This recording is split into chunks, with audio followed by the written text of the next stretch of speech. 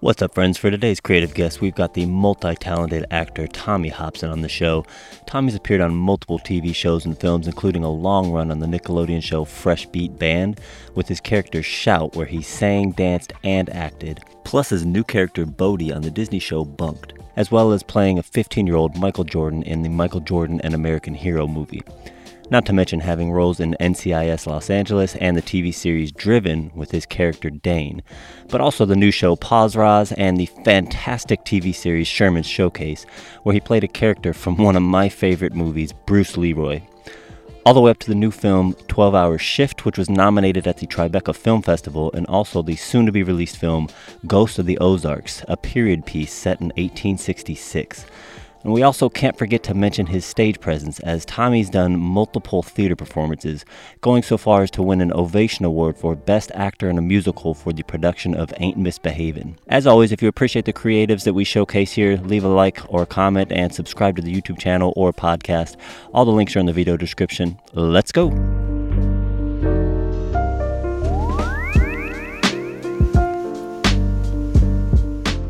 Welcome, Tommy. I appreciate you jumping on, man. Hey, thank you for having me.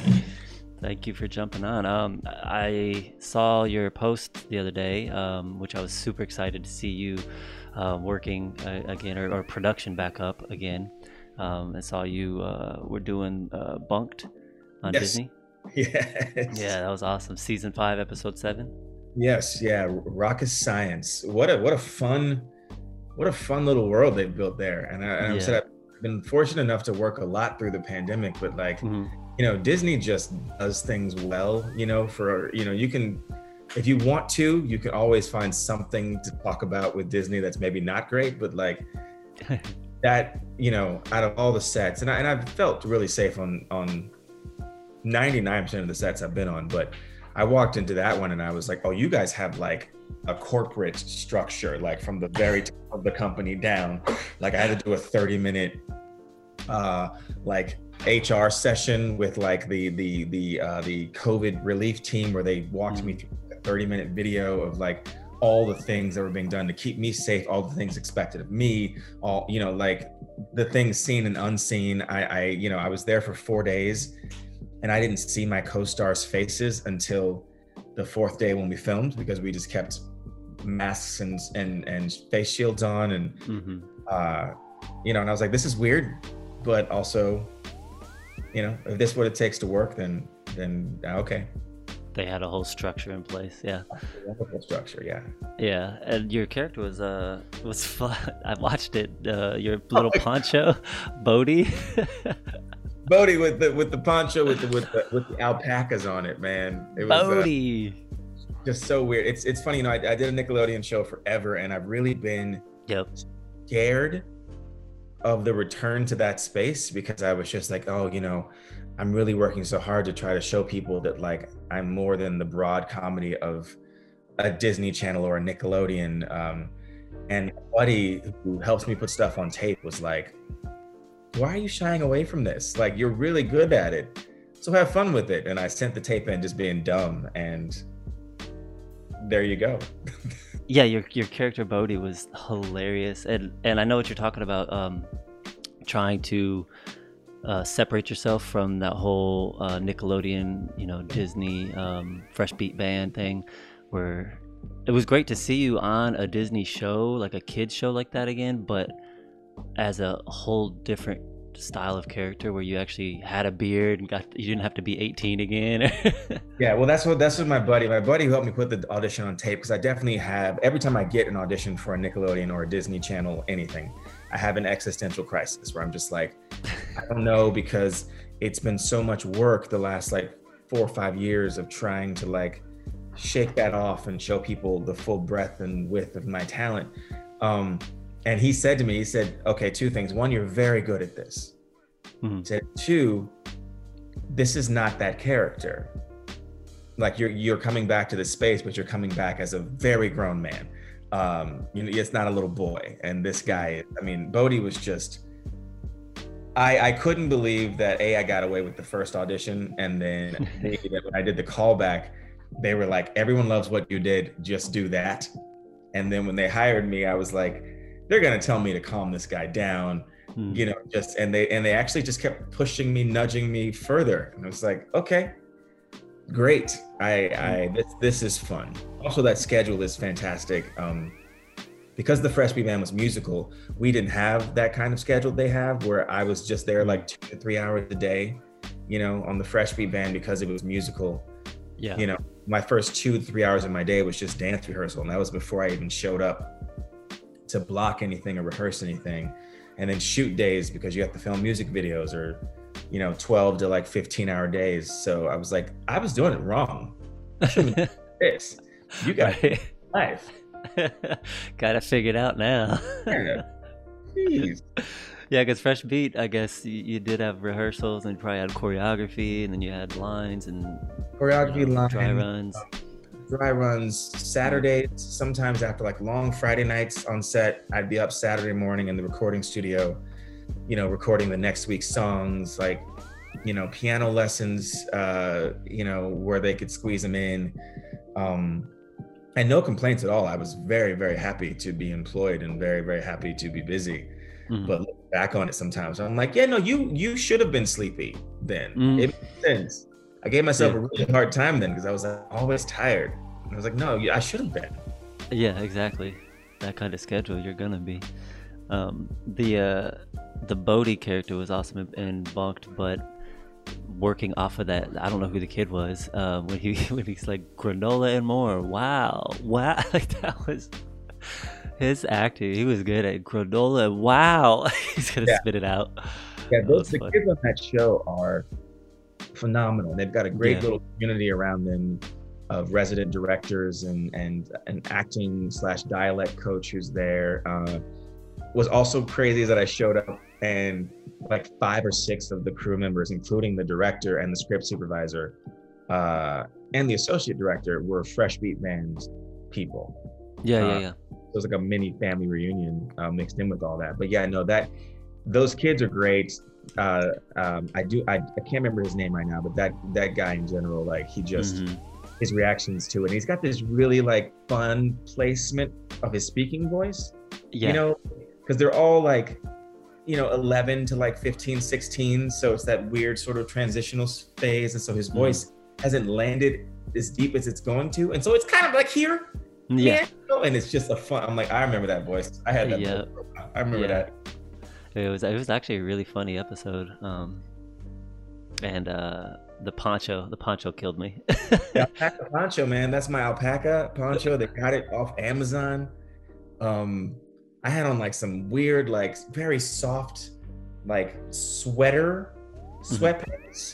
Like they looked like they'd been knitted out of like a sweater, but they were sweatpants. I had on some Birkenstocks. Yeah, Birkenstocks. Yep. Sandals that had smiley faces on them. Yep. It was wonderful. I was very comfortable.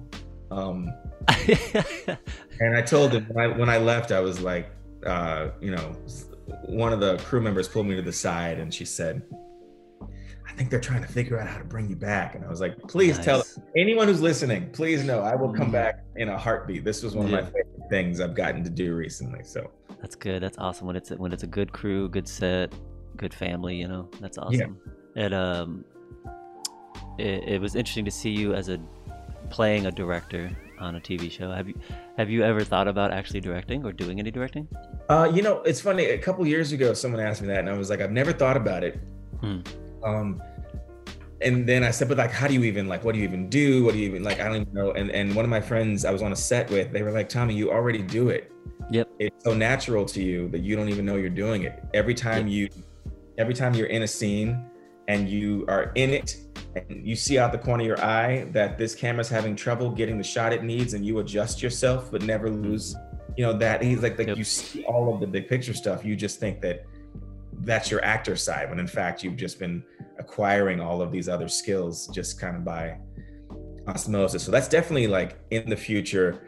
My partner actually, he was like, I love that your first time playing a director, you got to play like the worst form of director, like the director who thinks he knows what he's doing and actually does not. And I was like, yeah, and I've worked with a couple of those. I didn't have to reach too far. Yeah, you drew from experience. Yeah, you know, like I said, again, the majority of them have been amazing. That was not the case fair, because that director Jodie, Jodie she's knew what she was doing. That's her. She's so good at that brand of comedy. She's so good at it. I think you said she directed one of the episodes of Fresh Beat Band before, right? Yes. And on our table read, which was on Zoom, she was like, "Hello, Thomas. Also, it's good to see you. I directed an episode of your show," and I was like, "What? Oh my gosh, you directed season 1, the episode with the missing violins?" And she was like, "Oh wow." I was like, "Yeah, I don't know how I just pulled that out of my behind." You remembered after like how many seasons? You remember that one? We filmed 60 episodes of that show, and I haven't filmed it in such a long time that I should not remember things like that. But it's funny how certain people make an impression on you. Yeah. And the directing side, I remember I was at a mixer with Jacques one time, and we met the cinematographer of House. Remember the show House? It was on Fox, whatever. And I was talking to him because they shot an episode on a DSLR, and so I was talking to him about what he thought about that, because there's a lot of Hollywood snobs that, you know, it's got to be on a RE Alexa, or it's got to be on, you know, cinema camera or whatever. So I wanted his opinion, since he's a cinematographer, and how he thought the future was going to go with filmmaking, since they're a big production studio using a DSLR. And he said it was great because it was able to get into tight spaces and do the shoot. That's the only reason they used it, was because it was a smaller, compact size for the scenes that they needed. But then he told me, he said, "Well, you're an actor. Have you ever directed?" And I said, "No, I haven't. I haven't really even thought about it." And he said, "You should do it. At least get behind the camera once, because most directors that are good directors, at least, have done some sort of acting class or course, or, you know more about acting, because they can help direct an actor if they've done some acting, vice versa." And so yeah, I took that to heart, and then we filmed Murphy, our independent film, and then I still do some directing stuff now, and that's it's really good to get on the other side of the line. Yeah, you're right. I tell people that I produced a short film a couple of years ago, and when I finished it, I was like, wow, okay. It's nice to play in the other sandbox, because as an actor, waiting for opportunities all the time, or getting opportunities and then having to like haggle back and forth over what the opportunity is, what my art is worth. I said there's been those times when I've been like, I just want the extra $100. I don't understand why we're haggling over this. And then all of a sudden I'm producing a project, and I'm the EP, and I was like, we don't have it. We don't have it. It's not in the budget. If I give you $100, I don't know where I have to take something from somewhere else. And at this point, this tiny budget is stretched as far as I can stretch. And I was like, oh, okay. Remember that later. Also, I think that every actor should sit in a casting session. Yes. So that you can understand how little it has to do with you. That I've been really surprised the times I've sat in casting sessions, how often my favorite person wasn't the person that even I was like, yeah, let's hire that dude. I was like, that dude was the best person. Oh my God, he's so great. This person though fits the energy of what you wanted more, and so we go with this guy. But oh my gosh, that guy was great. And so often in my career, I've been, the feedback is the guy who was great, but this other person had the physical look, or had the hair, or the eye color, or something that's completely out of my control. And it took away a lot of the anxiety, and it took away a lot of the doubt, and a lot of like the rejection issues, because I was like, oh, it has nothing to do with me. Right. It has nothing to do with you. Yeah. I just have to show up and do my job well, and hope that I'm the vision that you maybe didn't even know you had. But it's so random when in the movie I produced, we had hired a Black woman to be the mother, and we had all these little Black kids coming in, and then this little Asian boy walked in, and he was magical. And I was like, oh crap, I hadn't thought of it this way, but it could work this way. How can we make it work this way? Right. okay. And then we changed the script so that the kid was supposed to be, because the actual male lead was Asian, and we changed the script so that the kid was his biological son instead of his stepson. Ah, yep, vice versa. It's one of Okay. those things where like it just all clicked in, and I was like, oh, there were so many really wonderful kids, but something's really wonderful and special about the way this kid's connecting. And I will say that I was right because about him being special, because he has since gone on to be one of the leads in A Wrinkle in Time, the Disney movie a couple years ago, and now he's on an Apple TV series. Oh, good for him. I think they're season 2 of it right now. Yeah, I can't think of the name of that one right now, but I was like, yeah, no, little Derek, and I was like, that kid. So that, again, I say all that to say that like in this business with all the multi-hyphenates that we become, right, you know, in the pandemic, we've all become freaking, you know, IT people, and you know, like, but you know, like it's that's one of those experiences I would say have. If you can produce something, if you can direct something, if you can cast something, like just it all just makes it all make sense, and it makes it less personal. You know, I think. Yeah, knowing the business end of it, knowing the technical aspects of it, it brings it down a little bit, so it's not as personal or emotional. Like you're not emotionally attached to it as much. Yeah. I remember, speaking of the casting sessions, I sat in with one of my friends' casting session, and there was a guy that walked in and did his scene, and it was very interesting for me to see the other end of the casting table, because you know, you've been into an audition and there's like 10 people sitting there, and you're like, why is there so many people sitting here for this one audition? One guy's over there on his phone, not even paying attention. You're just like, what is happening?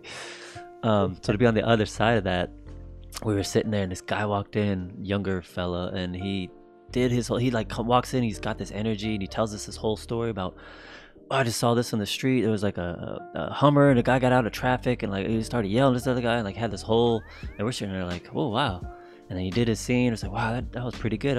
And then our producer came in after, like an hour later, after everybody was done, and he goes, so did you guys find anybody you think fits the roles? And we're like, oh, we like this guy right here. So we told him about him. He goes, really? Watch it back. He goes, I don't think so. Watch it back. And so we played back the footage from his audition, and it was completely different seeing it filmed than it was in the room, the energy in the room. Wow. And it rubbed us the wrong way after we watched it on the film. We're like, oh, he comes across, it wasn't the right energy. We're like, oh, this is different. So it was really weird to see that. That's wild. Yeah, I never knew that it would be that different from in the room to being filmed.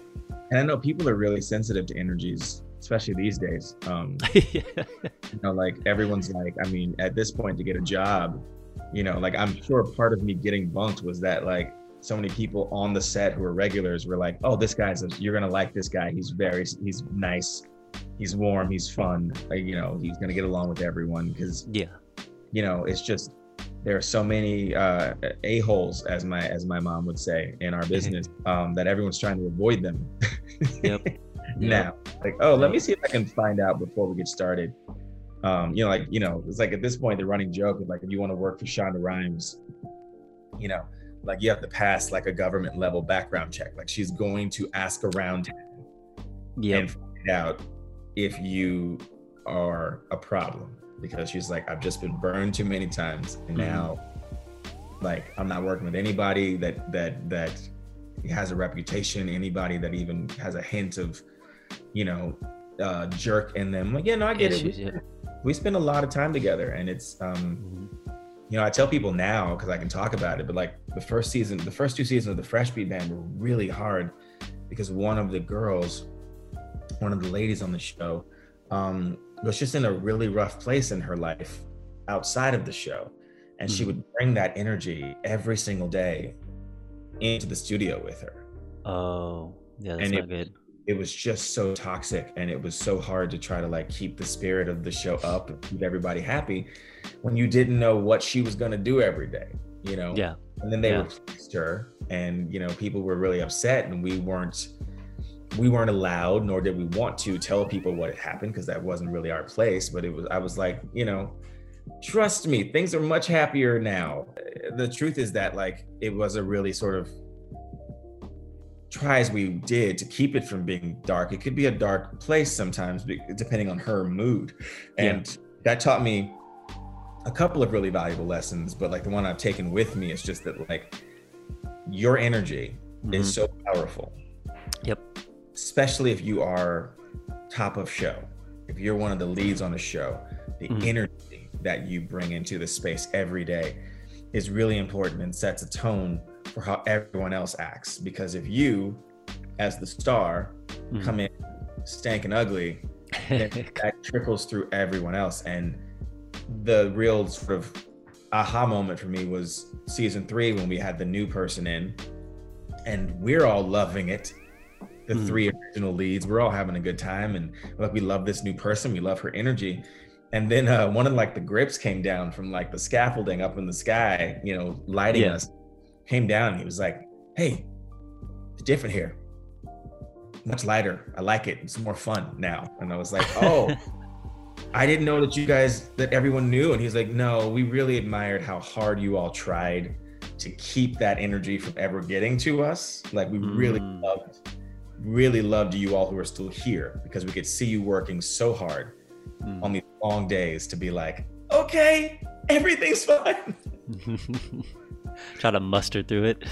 That's why it's just like now it doesn't matter if I'm, you know, a one-day guest star or, you know, there for 4 days or the freaking lead of a movie. I'm like, every single day, I'm like, hello, hi, what a joy it is that we get to do this. And how are you? And how are you? And how are your children? And like genuinely, you know, trying to help promote, you know, that energy. That positive energy, yeah. Positive energy, because it's who I am, but also it just makes it easier, especially if you're doing like, I did a film over the summer, and it was my first time being number 1 on a call sheet of a movie, you know, and it was heavy stuff sometimes. And on those days in particular, I would really want to be as happy when the cameras weren't rolling as possible.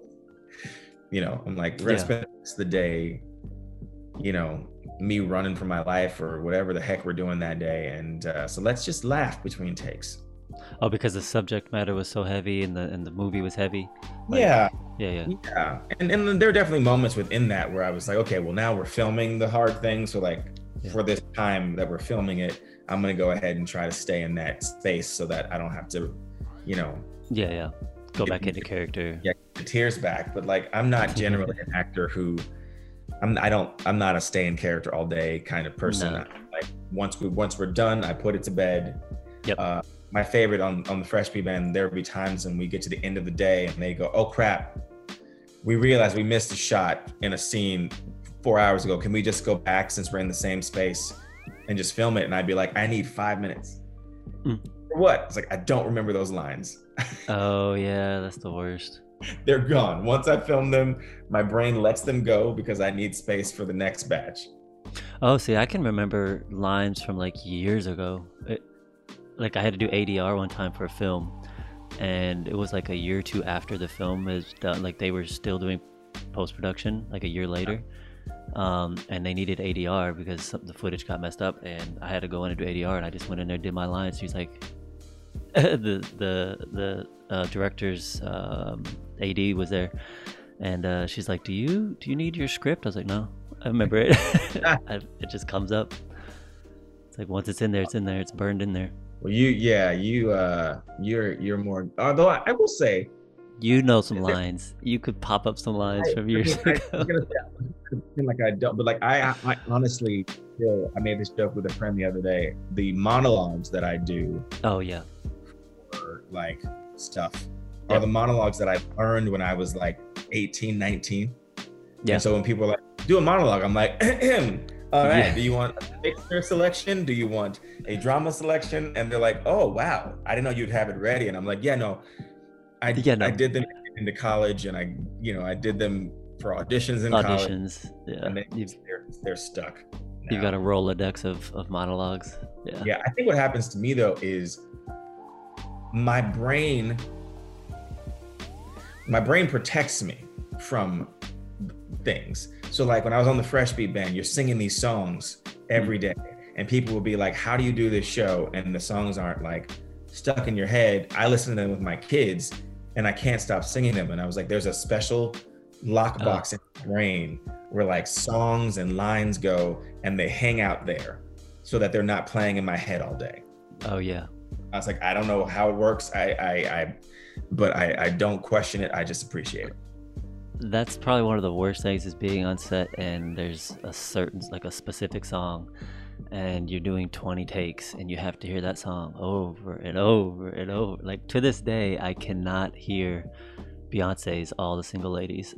I instantly have to turn it off because I had to hear it on set for like 2 days straight, over and over and over and over, and I can't do it.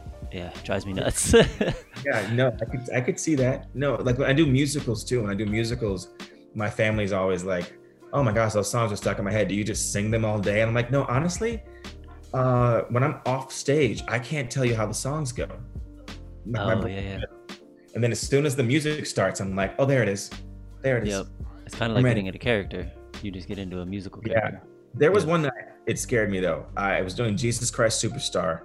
I was playing Jesus and I was standing in the wings and they were playing the overture and I could not remember my opening like lyrics. And I looked at my castmates and I was like, hey, does anyone know the first thing I say? I just need to know the first thing I say and then it'll all come back to me. And everyone was like, no. And I was like, you guys not listen to me every night? And they were like, I mean, no, we're dancing. And so I walked out on stage, the band hit the chord. There was a millisecond too long, and then I said, "Oh, there it is," and just started singing. But, shit! I was like, "Oh no, I have no idea." What would you have done if you didn't click? You just make something up. I cannot tell you. I'm so happy I didn't find out that day. Right, and you don't know. You never want to find out, right? I never really do. I never do. I mean, I have had moments on stage where like lyrics fly out of my head or people miss their cues and then you have to like create a whole thing. And it's just so much easier, obviously, when it's a non-musical, you know, like get the train back on its tracks. When it's a musical, it's just like... Yeah, because you have to be on rhythm with the musical. Yeah. That's that you got to go to the music. And that's once it's off track, it's not going back on unless you skip or jump cut. Yeah, I did once like end up scatting in like a production of Dreamgirls. I just forgot like a measure worth of lyrics and I was just like, you know, just like just making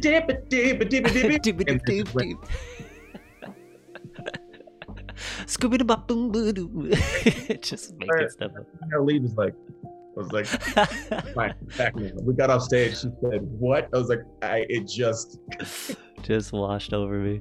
No, that's the theater eyes. The oh crap! I forgot my lines. The big eyes. Oh crap. Scooby-Doo. Yeah, it's me. It's you asking your scene partner to please save you. That's what it is. Yes. Yep. Do something. Help me.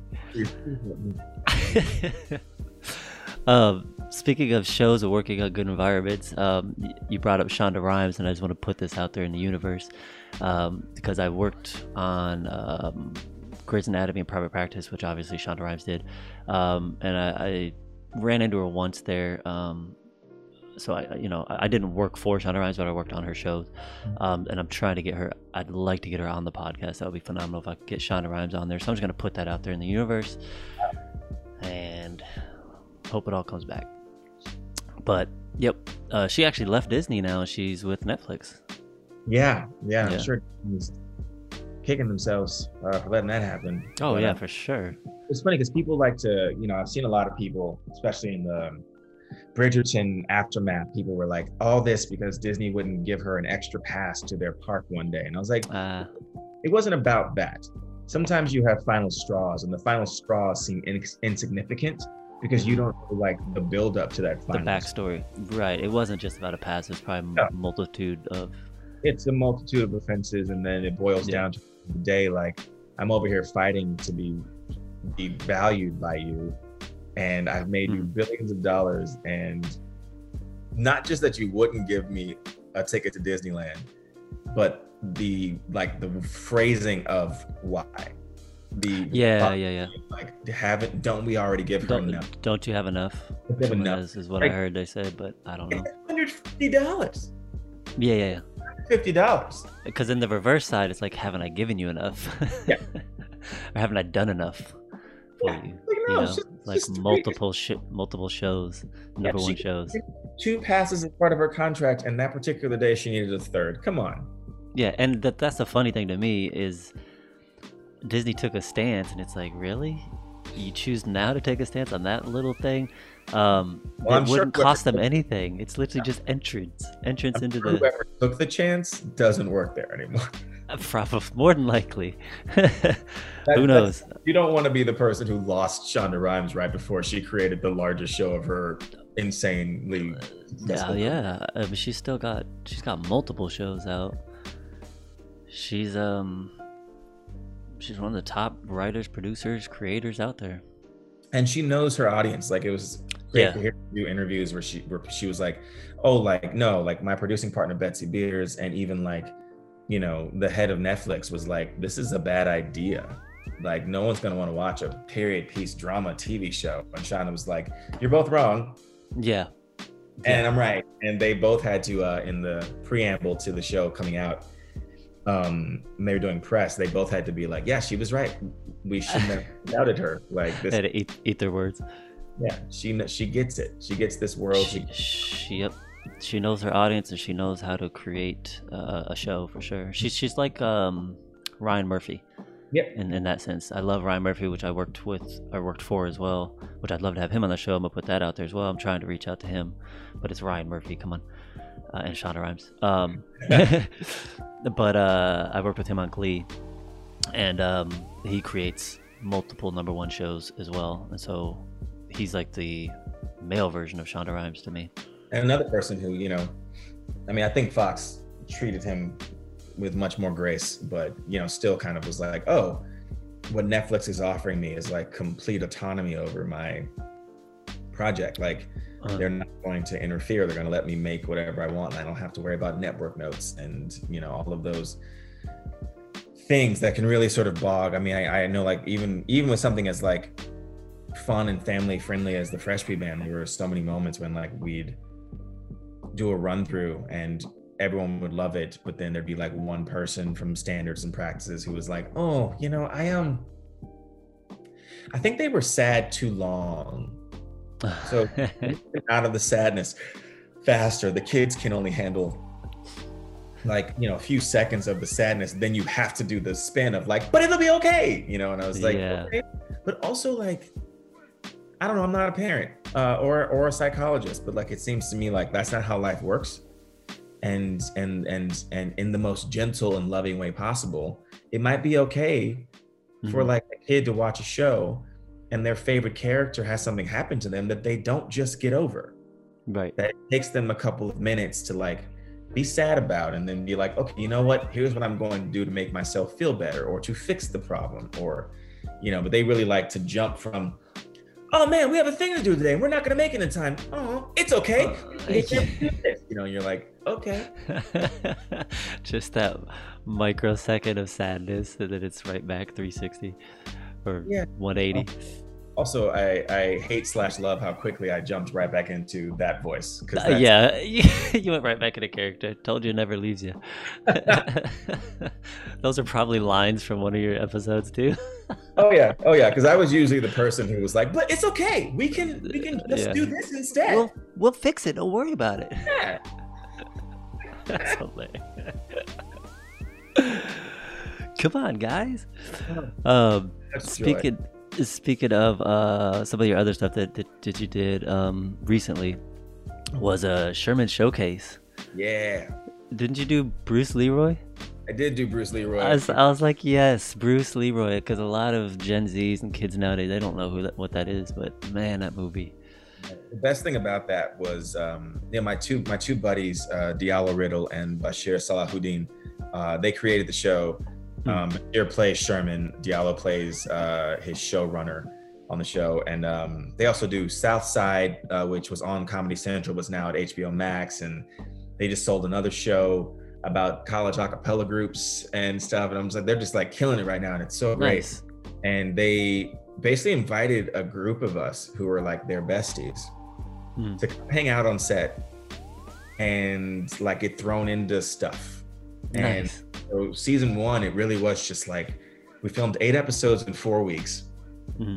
And think the first like week and a half, I was just like, oh, I'll dance in this thing, I'll do this stuff. And I was like, oh, I'd like to do some, oh, here's all my scenes. Oh, okay. Like we just hadn't gotten to them yet. And then with the Bruce Leroy, that was our Black History Month spectacular that aired in June, which I thought was hysterical. Which was, someone said, did you not finish it in time? No, that was the joke. The joke was like, we didn't film it until February of 2020. So when it aired in June of 2020, it was right on schedule. But they said, hey, have you seen The Last Dragon? And I was like, I've seen The Last Dragon. Of course. Dragon, like at least once a year, we get a group of people over, and that's one of like the nostalgia movies we play. Yep. He said, okay, great. You're going to be Bruce Leroy in like a reimagining of it where Shonuff is the hero. And I was like, great. They put that wig on me, that yellow suit, jumpsuit. And I was like, okay. I will say that got uncomfortable because they made me wear a dance belt, which I had somehow, as a theater person, had never worn a dance belt. And so, 10 hours later, it's basically just a man thong, but they call it a dance belt. And so I was like, how do you ladies like handle, like it literally like was like it was flossing. Hours, just like this friction. And I was like, like, I can't do any more jump kicks, guys. Sorry. You did it at some point. I will say that there's a sequence in it where I come kick jumping through a window. I deliver all these crazy Zen lines, and then I hi-ya my way through them, and then I jump kick out another window. I will go to my grave. I've got a lot of things I'm proud of, but I will go to my grave. We're telling people that was one take. Nice. They had all the cameras set up. I came in, I did it, jumped out the window. They were like, that's a wrap on this. We're moving on. And I was like, really? We got it? And Diallo came up to me and he was like, thank you so much. Listen, I didn't want to scare you or put any more pressure on you, but we were so far behind schedule that we could only do that once. And I was like, oh, well. Glad I did it perfectly. So you did the stunts and the lines all in one take. He's like, we're behind schedule and we only have one window. Yeah, well, it's funny because, of course, the set design people were like, just so you know, if you don't get it right, we got like 5 more windows. And I was like, cool. And then I was standing behind it, waiting for them to call action. I was like, wouldn't it be cool if you got it right the first time? Were you really talking to yourself? Oh, I was like, come on. Like, friends gave you this wonderful comedic moment. Just do it. Just come on. Come on, Tommy. You are Bruce Leroy. Come on. I was really happy about it. I loved the way it came out. That episode was great. Yeah, we were supposed to be filming season 2.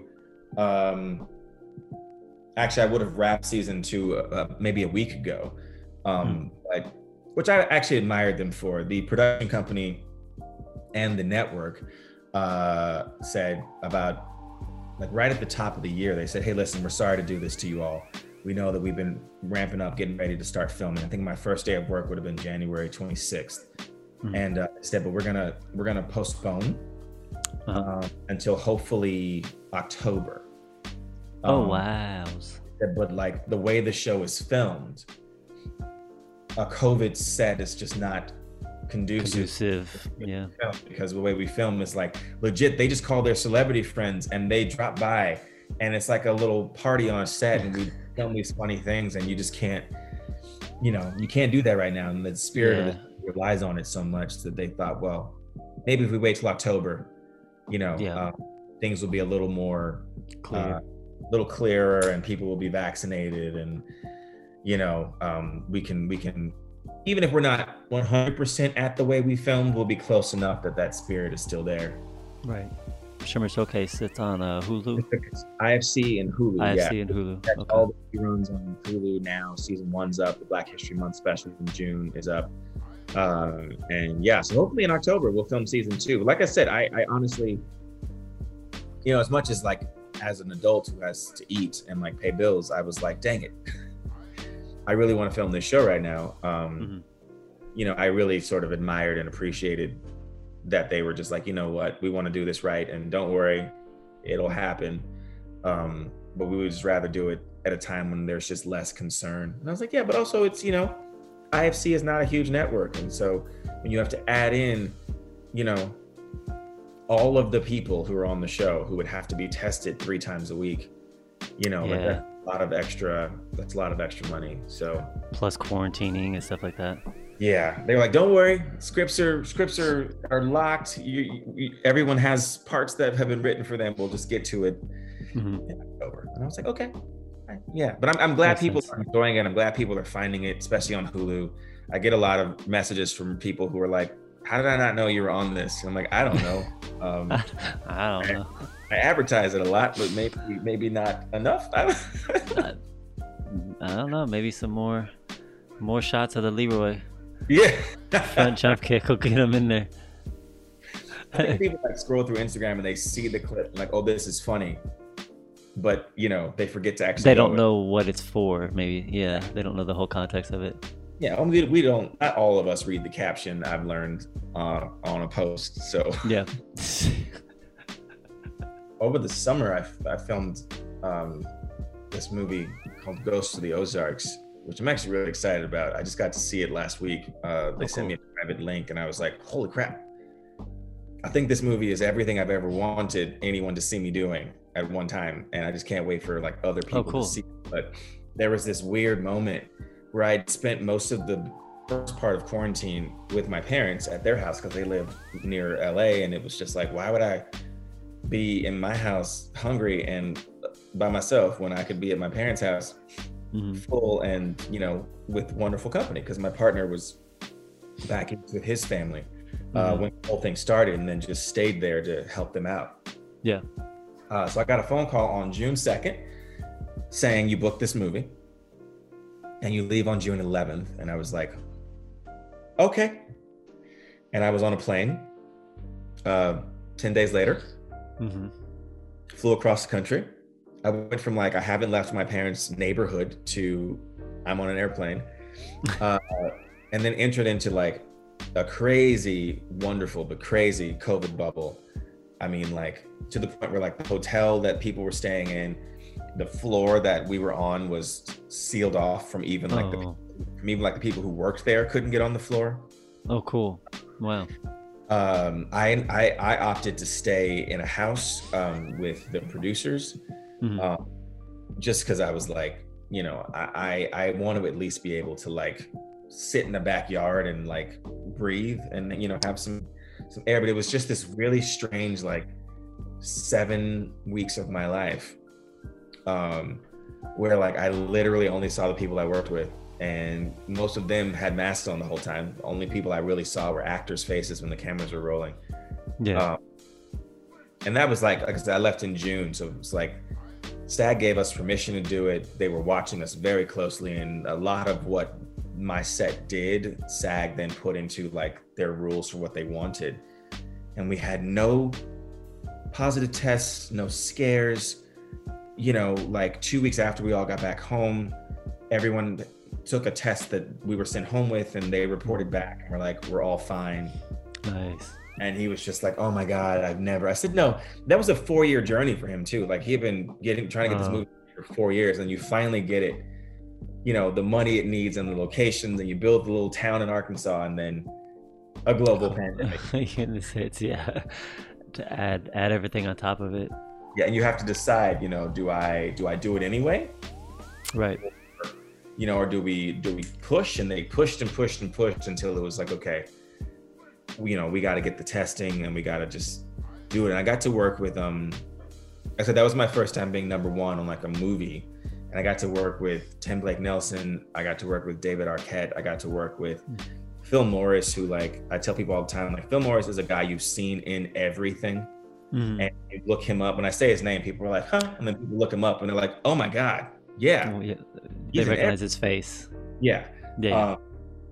My girl Tara Perry, who was on the Fresh Beat Band with me, she co-wrote the movie and is in it. So it was just like this really sort of surreal experience of like, I'm acting across from Tim Blake Nelson in the middle of a pandemic. If you had told me that would be how I would spend my June and July, I would have told you were a liar. But But what a gift. Is this the same film that we talked about when we had breakfast that day? Yes. She just secured the funding for it, I think. Yes. Okay, yeah. Yes. So we got it all filmed, and it's 99% of the way through post, and I think now they're just trying to figure out, in this crazy landscape we're in, what to do with it. It was always imagined, I think, as being a something you could sit in a theater and watch. I watched it, here in the suburbs at my parents' house, but my dad insisted on getting an 80-inch television. So, there's speakers all around the room, and I'm like, okay, all right. Surround sound. It's as close as you can get without getting there. Right. I'm just really, it feels like one of those moments as an artist, but I'm sure you definitely understand, where I'm just like, I think everything I've ever wanted is on the other side of this moment, and we just need to get to that moment. Yep. And because of the pandemic, the path is not as, and it's never a straight path, but it's definitely not straight right now. And so how do you, what's the smartest route? Because last year, the same company had a movie, and it was like picked to be, one of the narrative movie competitors at Tribeca, like one of the top 10 films at Tribeca. Like, oh, was that a 12-hour shift? 12-hour shift, yeah. Oh, it's just the same production company or same people. Oh, yeah. Okay. Because you were in 12-hour shift as well. You were in that one. Yep. Also on Hulu. Hulu's liking my stuff right now. I appreciate that, Hulu. Thanks. Yeah, that one's on iTunes and Amazon Prime, I believe. Yeah, iTunes, Amazon Prime, and all those outlets. And we filmed it in April of 2019. In January, late January, I got a text that was like, "Hey, are you sitting down?" And I was like, "Yeah." They were like, 12-hour shift got into Tribeca, like we're competing in like the top competition.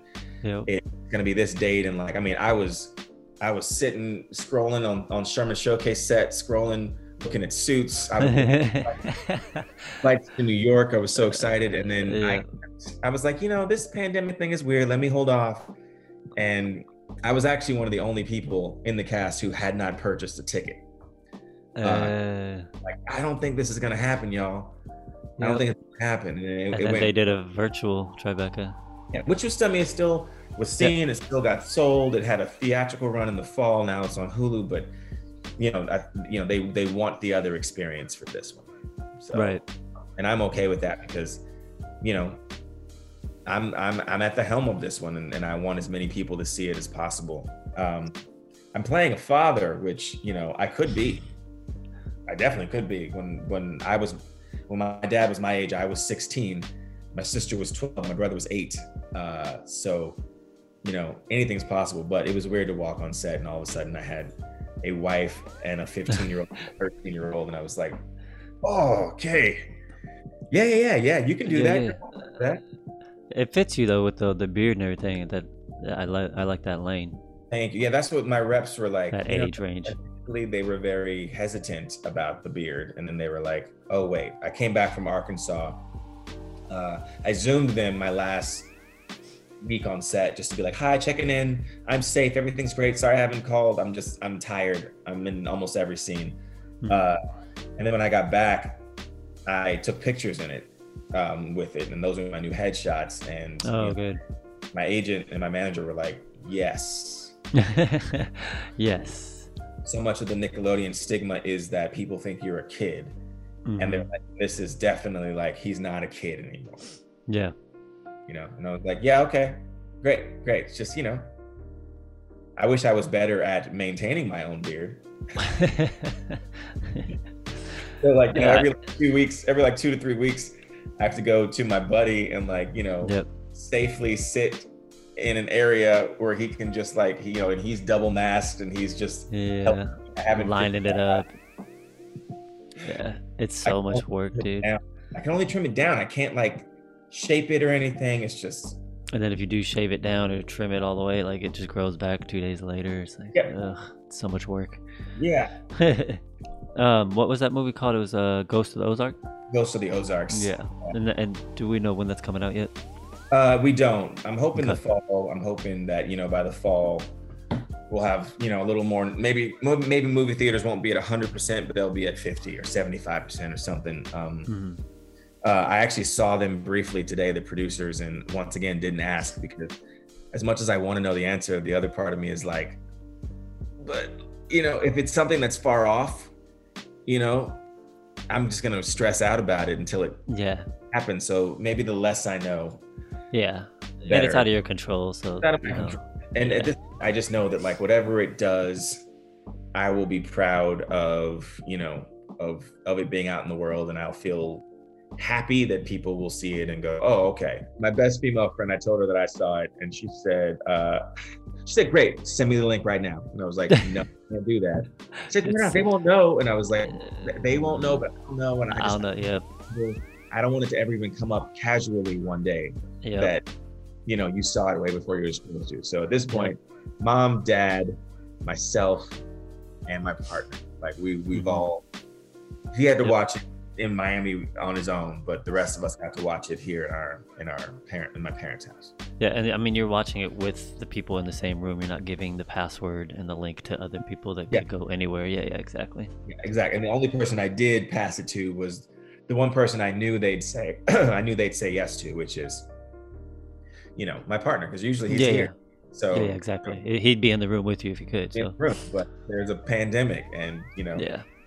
He's holding down the fort with his mom, so it's like well, next time we're in town, man, we'll have to definitely go eat at that brunch place. Casina can't stop talking about it. Gosh, listen, LA people, Harvest Moon, in North Hollywood, so good. Harvest Moon's where it's at Maple Bacon and their pancakes and Probably wondering where we are, because we order from there so much that place, another breakfast place called Vivian's that we love, and we order from there so much that they're like, oh, hey guys, the usual. Yeah, and that last time I was there, or even ordered from there, was with you, so it's been a long time. Yeah, well, hopefully they're still there, and when we're in town, we can go eat there. I like to go to Blue Jam too. Blue Jam's really good. Yeah, Blue Jam's very good as well. Yeah. And hopefully next time we're in town, Trina and Kevin will be nearby, because I think Kevin's in San Fran, and then I think Trina was in Hong Kong that time we were there. She was, and then Kevin just he bought himself a car, and he was like, that Tesla. Like, listen, I'm coming down. I was like, listen, do it. I think was it Calliope or something like that? He named it. I can't wait to meet her. Yeah, I forget what the name was. He's posting on Instagram and everything. I said, "Welcome to the family. You're not gonna be disappointed." Yeah. He texted me like the week before he bought it, and he was like, "Do I need a car?" I was like, "I mean, if you want one." Do I need a car? I specifically need a Tesla, specifically this Tesla, and I was like, "Yes, you do." Yes. Kevin kills me. We went shopping, me, Trina, Kevin, and some other people, and they want to go to Rodeo Drive, and I'm like, really? I go to Rodeo, but I don't shop at Rodeo. And he goes in, he tries on these shoes. And he said the same thing. He looked at me, he goes, "Do I need $350 shoes or $400, whatever they were, like $450 shoes?" I'm like, "I don't know. Do you?" He got them, and then we proceed to walk down the street right to the next door. He gets another pair of like $575 shoes. He's carrying 2 things of shoes that are over thousands of dollars. I'm like, yeah. In my early 20s when I met him, I met him, I guess when I was 18, my freshman year of college, and he was a senior. And then, you know, I started going to New York with him, started shopping with him. My parents were like, "You're spending a lot of money on clothes." He'll do it. Like my friends said, like, you know, you have like young, like teenager look, but now I'm finding my adult look, you know. You need this. You definitely need this. Yeah, so now I tell him all the time, I'm like, every time we see him, he's like, "Are we going shopping?" I'm like, "I have a mortgage now." Kevin kills me. I don't get to shop like that anymore. I'll wait till those shoes are 75% off, and then okay. Yeah, he kills me. Do I need these? I need these. He's funny. The answer is always yes, by the way. Yeah, right? Yeah. If he needs them, yes. If I need them, no. No. Yeah, you can't tell him no. He'll be severely disappointed. All right, Tom, I appreciate you hopping on, bro. Yeah. On the YouTube, I'm gonna link everything down below. So all your social media, everything will be linked down there. If anybody wants to reach out to Tommy, if you guys want to collaborate with him, he's a super down to earth person. So hit him up on social media. Check out all the links on YouTube. And for anybody listening to the podcast, all the films and everything that we talked about are on iTunes, Hulu, Amazon Prime, Disney. So Thanks. Yeah. I know it's late over there for you now. So yeah, go to bed. Oh, all good. I have insomnia, so I stay up late. I sleep maybe 4 or 5 hours a day. Oh, nice. Yep. Well, I appreciate you hopping on, Tommy, man. We'll link up, catch up later, and be good, man. Keep creating, man. Bye, friend. All right. Bye.